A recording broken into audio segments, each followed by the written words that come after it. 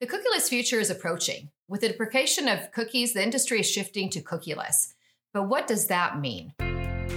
Welcome to The Power of Digital Policy, a show that helps digital marketers, online communications directors, and others throughout the organization balance out risks and opportunities created by using digital channels.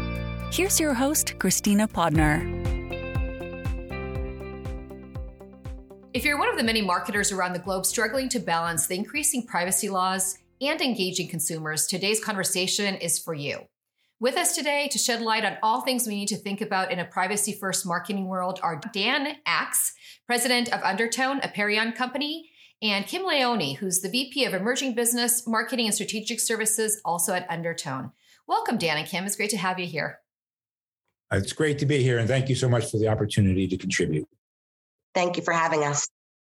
Thank you. I'm so excited, actually, because I know the two of you, as well as Perion, specialize in delivering solutions across three main pillars, which are of key interest to everybody listening today. We're talking about ad search, social media and display, video, CTV advertising, and also cookieless advertising. Why don't you kick us off first by ensuring that we're all talking in the same terminology here? What is cookieless advertising? So by our definition, as you know, there's been a great talks about the surveillance economy. So Shoshana Zuboff from Harvard Business School has written quite extensively about that. And the notion is that advertisers essentially are creating a system where they like to reduce people to a historical data set. And through the use of little software programs called cookies, it tracks what people do through a browser, and it makes the fundamental assumption that you are a historical data set. So if you've purchased a pair of underwear 3 weeks ago, then you must be in the market for socks or something like that. And this is creepy to people because you don't feel comfortable when it's like someone's following you around the place. You don't know what people are doing with your data. It's being sold. There's hacks that happen all the time, so people find out more about you. So there's an overall view to move away from this notion of tracking people via some sort of cookie or some sort of software program to eliminate the ability for companies to track you and reduce you to a data set. So, Kim, I'm curious from your perspective to hear about this, because I think about what Dan just said in terms of tracking me around. Sometimes it can be really creepy, right? Like I went to Saudi Arabia in February. I was looking for some outfits. Here I am. I'm still being tracked when I'm not going to be making any trips anytime soon to Saudi Arabia. I'm not going to be buying those clothes. But I also think it's really helpful sometimes if you can target me in the right way to tell me things I do want to know. How do we balance out this notion with consumers? Because it's not always bad, right? Targeting isn't bad. It's the fact that, like Dan mentioned, it is creepy sometimes. Yeah, absolutely. And that's actually what we wanted to do when we looked at a cookieless solution. That was one of the main boxes that we needed to check. Ads still need to be relevant. Without relevancy and without the proper way to target, then those ads mean nothing. So a big part of our solution is about the real-timeness of it. When someone wants to see something, how they're feeling in that actual moment. Is that an ad they want to see? And our whole technology is built around that, about that relevancy. So Dan, what does that look like? I'm kind of trying to imagine this zero-party data because we've been talking third-party data for so long. Then we started talking first-party data. Now we're at zero-party. Do we go into negative numbers? Yeah, that's very funny. So let's talk here about the third-party data, because that's going to go away. And obviously, there's lots of concern about being able to serve ads that are relevant. So what we did, we took I hate to use such a trite expression like paradigm shift, but this is, in a sense, a paradigm shift. So SORT is our new technology, smart optimization of responsive traits. What this does is it doesn't look at you as a data set, a historical data set. What it says is we are getting signals from what you, the user, are doing in real time. Just because, as Kim always says, I'm a mom, but it doesn't mean I always are on the web as a mom. Sometimes I want to go on vacation. Sometimes I'm buying gifts for friends. Sometimes I'm treating my husband to something. So the idea of SORT is that based on the signals that we are getting, and there are no PII, it's about what you're reading, what your mouse is doing, what device you're using, and a whole host of signals that we use, we're able to categorize on a completely private basis what you're doing and then put you into a group which we know will respond, for example, to travel ads better. This is all done, lots of AI, of course, lots of algorithms. But it doesn't track anyone. And now you might say that is certainly a change in the way there's no browser history being managed, no PII, no hashed email address that's needed. But does that work? And when we kicked off this project, I have to tell you, I was nervous about the elimination of cookies. And the charge to the team was find something that equals third-party cookies so our targeting doesn't disappear and the ability to deliver relevant ads. We were shocked at what we actually got back. We're getting minimally 2, often 3 times the amount of engagement measured by all kinds of KPIs. And so this was astounding to us. And what it turns out is we may have, let's say Edison always said the best inventions were ones he kind of stumbled on. We didn't know we were going to get this sort of response, but it turns out treating people in real time, because we know you're not one thing. Your desires change, your needs change, your emotions change. And so the notion that sort actually changes with them is turning out to be a better targeting technique than the historical third-party way. Our numbers now are getting to the point where we're actually rivaling first-party data. Now, first-party data is valuable. Obviously, there's no reason to serve me ads for diapers, right? That would be a complete waste. And so, first-party data, at least not yet, but first-party data has great use. But the fact that we can rival first-party data results using this approach is astonishing. And we think this is now going to be, first of all, the future, because we can now go back to the ad tech industry and say, you don't have to get PII from people to get extraordinarily useful results to your advertising customers who obviously want to reach the right users. And to your point earlier, users actually look to be educated on things they want. Buying things is part of life. It's enjoyable. Just you don't like when you get things that are utterly irrelevant. That's annoying. I think we've found a new future in the way that ads are going to be developed and delivered. So what does that look like from a digital marketeer's perspective, or a lot of the folks that are listening are part of a larger digital team? What should they be doing in terms of adjusting their processes or their focus? Because this is a little bit of a shift from where we've been historically. So that's exactly what we're talking to marketers about every day. We're saying the time is now. Don't wait to the last minute to when cookies are officially off the table. Start testing solutions. Start seeing what else is out there. Everyone is so hung up on their tried and true methods, right? They've always used these XYZ behavioral segments, but they need to branch out. And it's a good thing to branch out. This is where the industry is going. And as Dan mentioned, it actually in the end will produce higher results than what they're used to. So right now we're in the test and see phase. We're trying to showcase to all of our advertisers the comparison between cookieless sort technology versus what they're used to.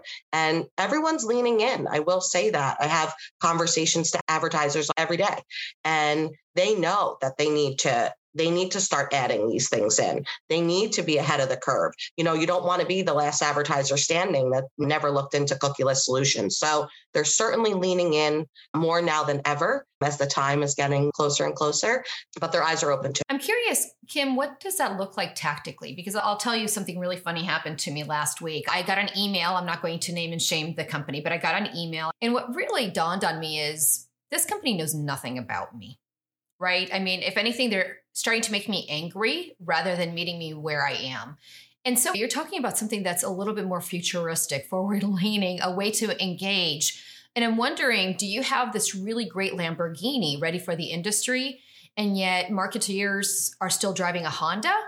Or where are we at? And so is there a fundamental shift in how we're thinking and behaving on the marketing side that also needs to change and ramp up to take advantage of the solution and this way of working in a cookieless world?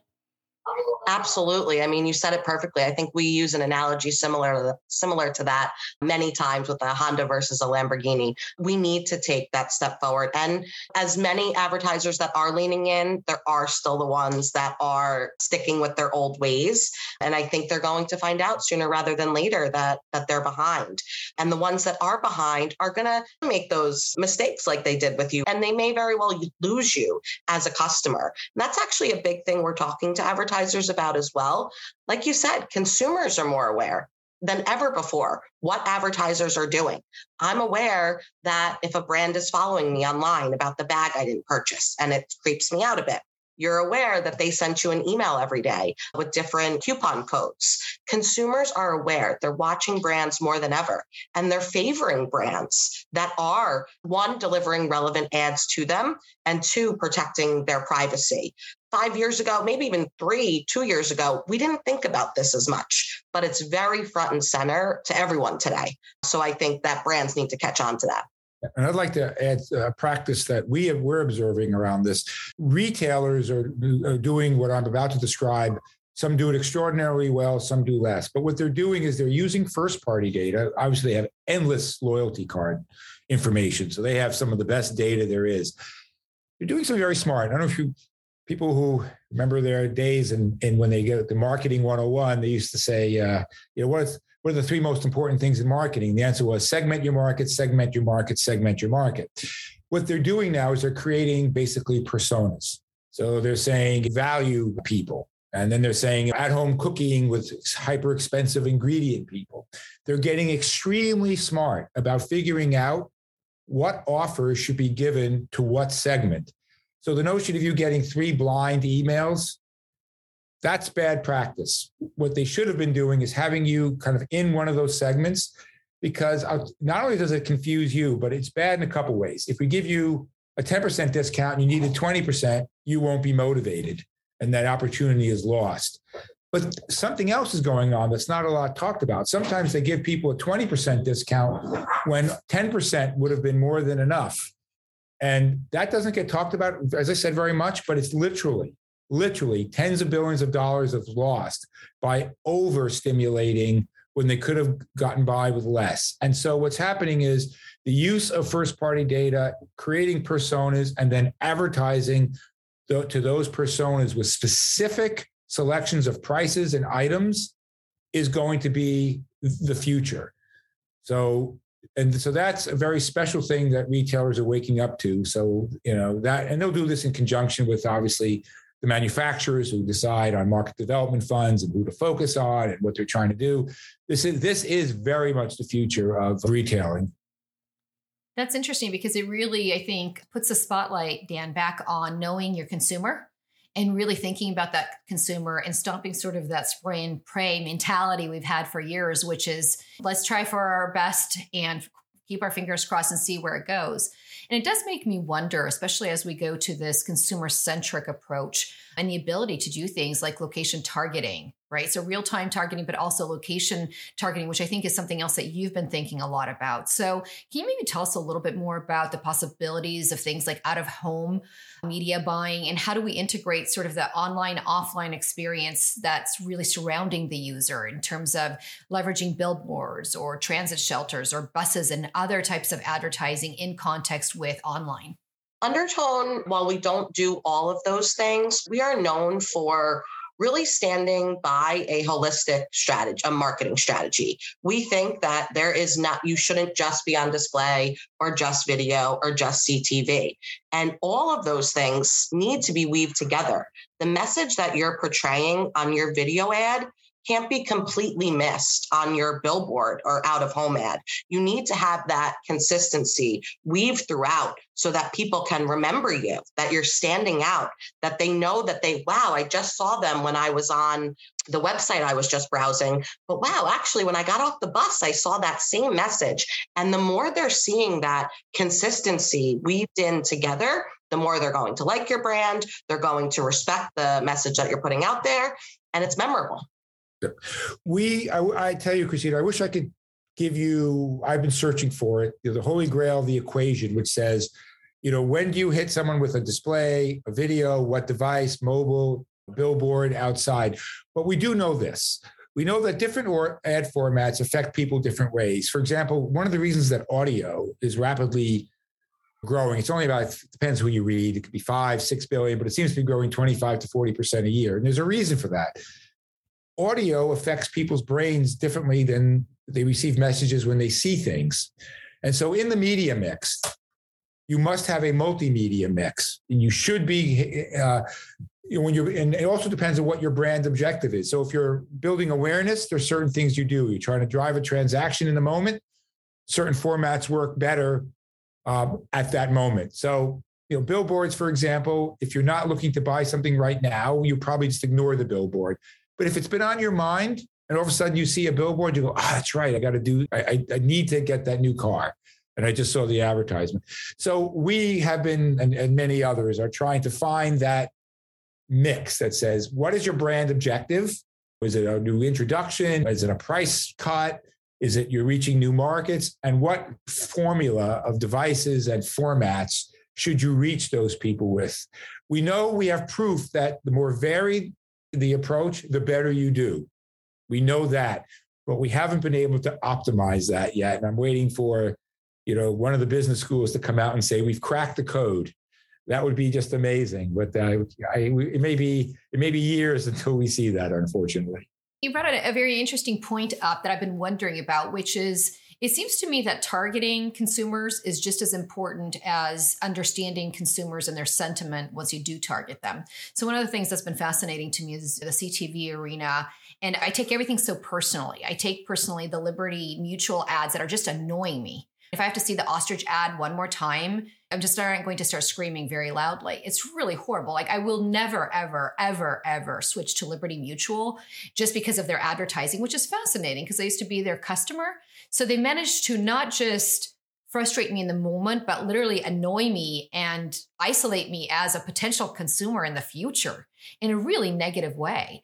And yet I continue to see their ads, right? So it's just reinforcing a lot of this really extreme emotion. And it could just be me, but I'm wondering if there's others out there that are like me. And so how do you tell organizations like, hey, it's important to target people, but it's also important to understand the sentiment of the people that you're targeting and start to really dive into what does that mean to the brand in the moment and also in the future? We work with a company called System 1 Research.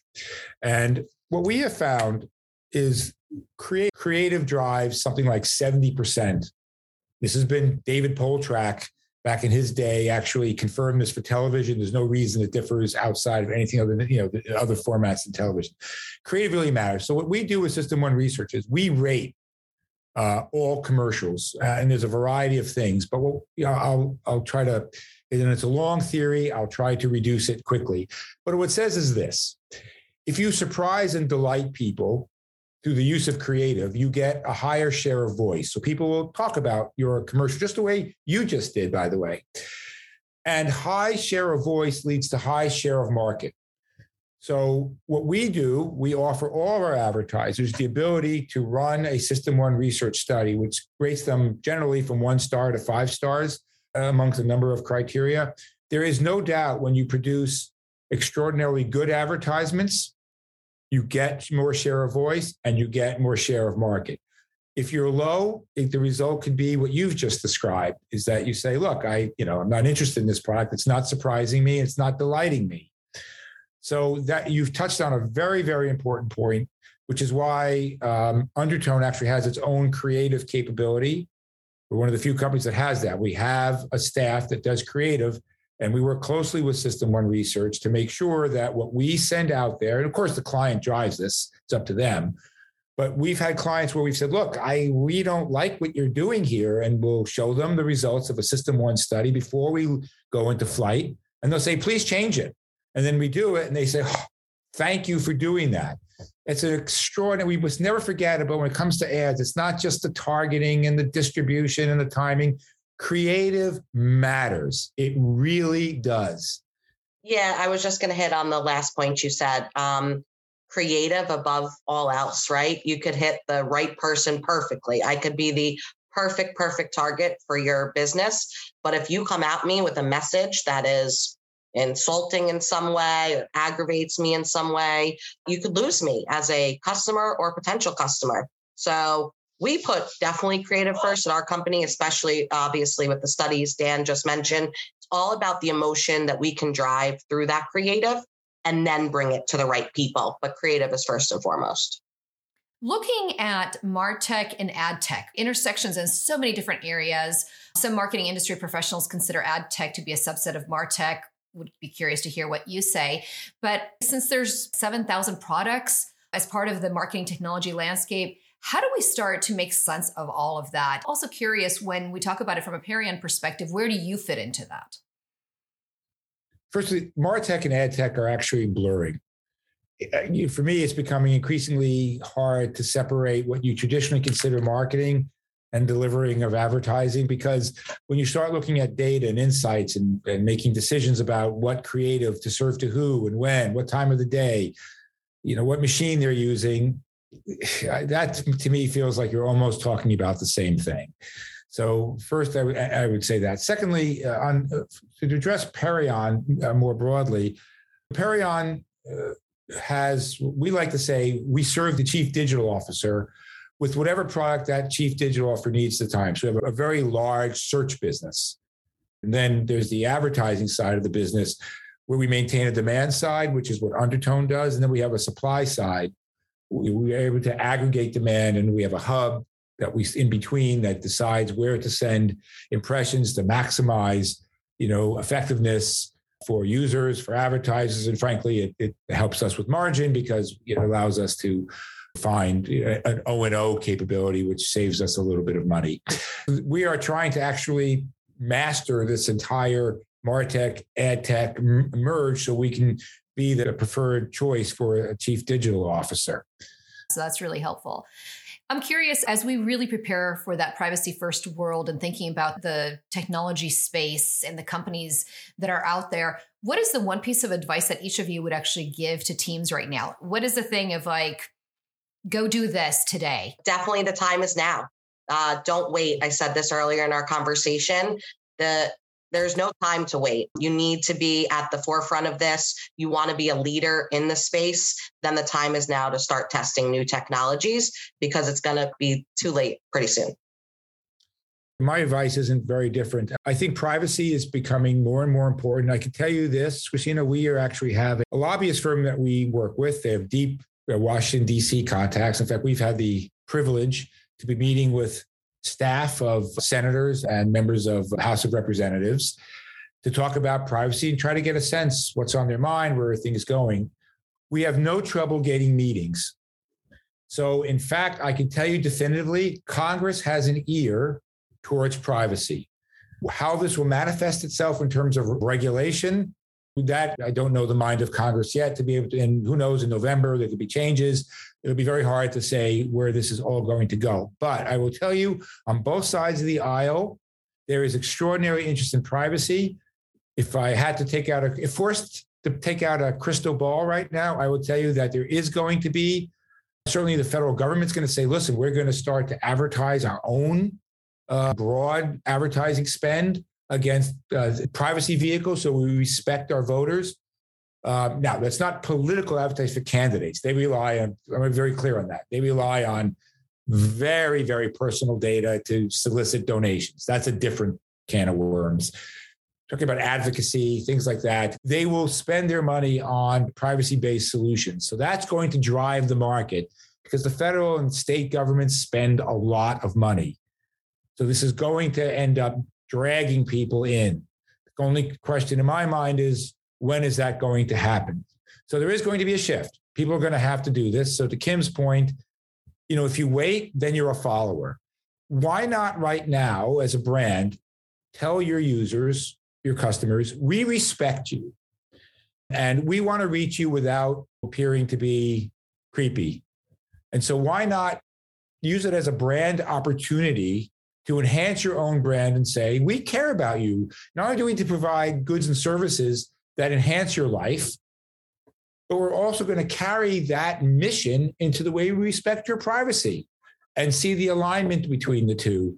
It seems to me that's only good for brands. It would help them with their ESG initiatives. Remember now, everyone on their stocks are being rated. When you go on Yahoo, if there's a rating for ESG, that S part, the social part, privacy plays a role. And so I would urge brands, take this seriously. It's going to happen. The sooner you do it, the more you'll learn about it and be better prepared. If you wait to the last minute, you lose an opportunity to tell your customers how you care about them and respect them the way you reach them online. And then you'll be struggling the last minute to catch up. I hate catching up. I always like to be ahead of things.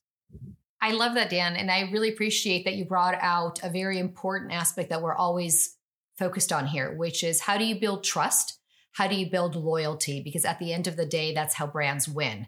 And what we're really talking about here is a way to win in an inevitable way, because we are moving to a world where privacy does matter. People are willing to share data, but not in the creepy ways. And the sooner we can get to the point where we're meeting consumers where they are and where they want us to be, the sooner we win. Excellent. Really appreciate your insights. Thanks for your time today, Dan and Kim, both. Looking forward to hearing more from you and certainly seeing how this plays out in the marketplace, but no doubt it's going to change and shift and lead the way. Thank you. Good. And appreciate the interview. You made me think a lot, which I always appreciate.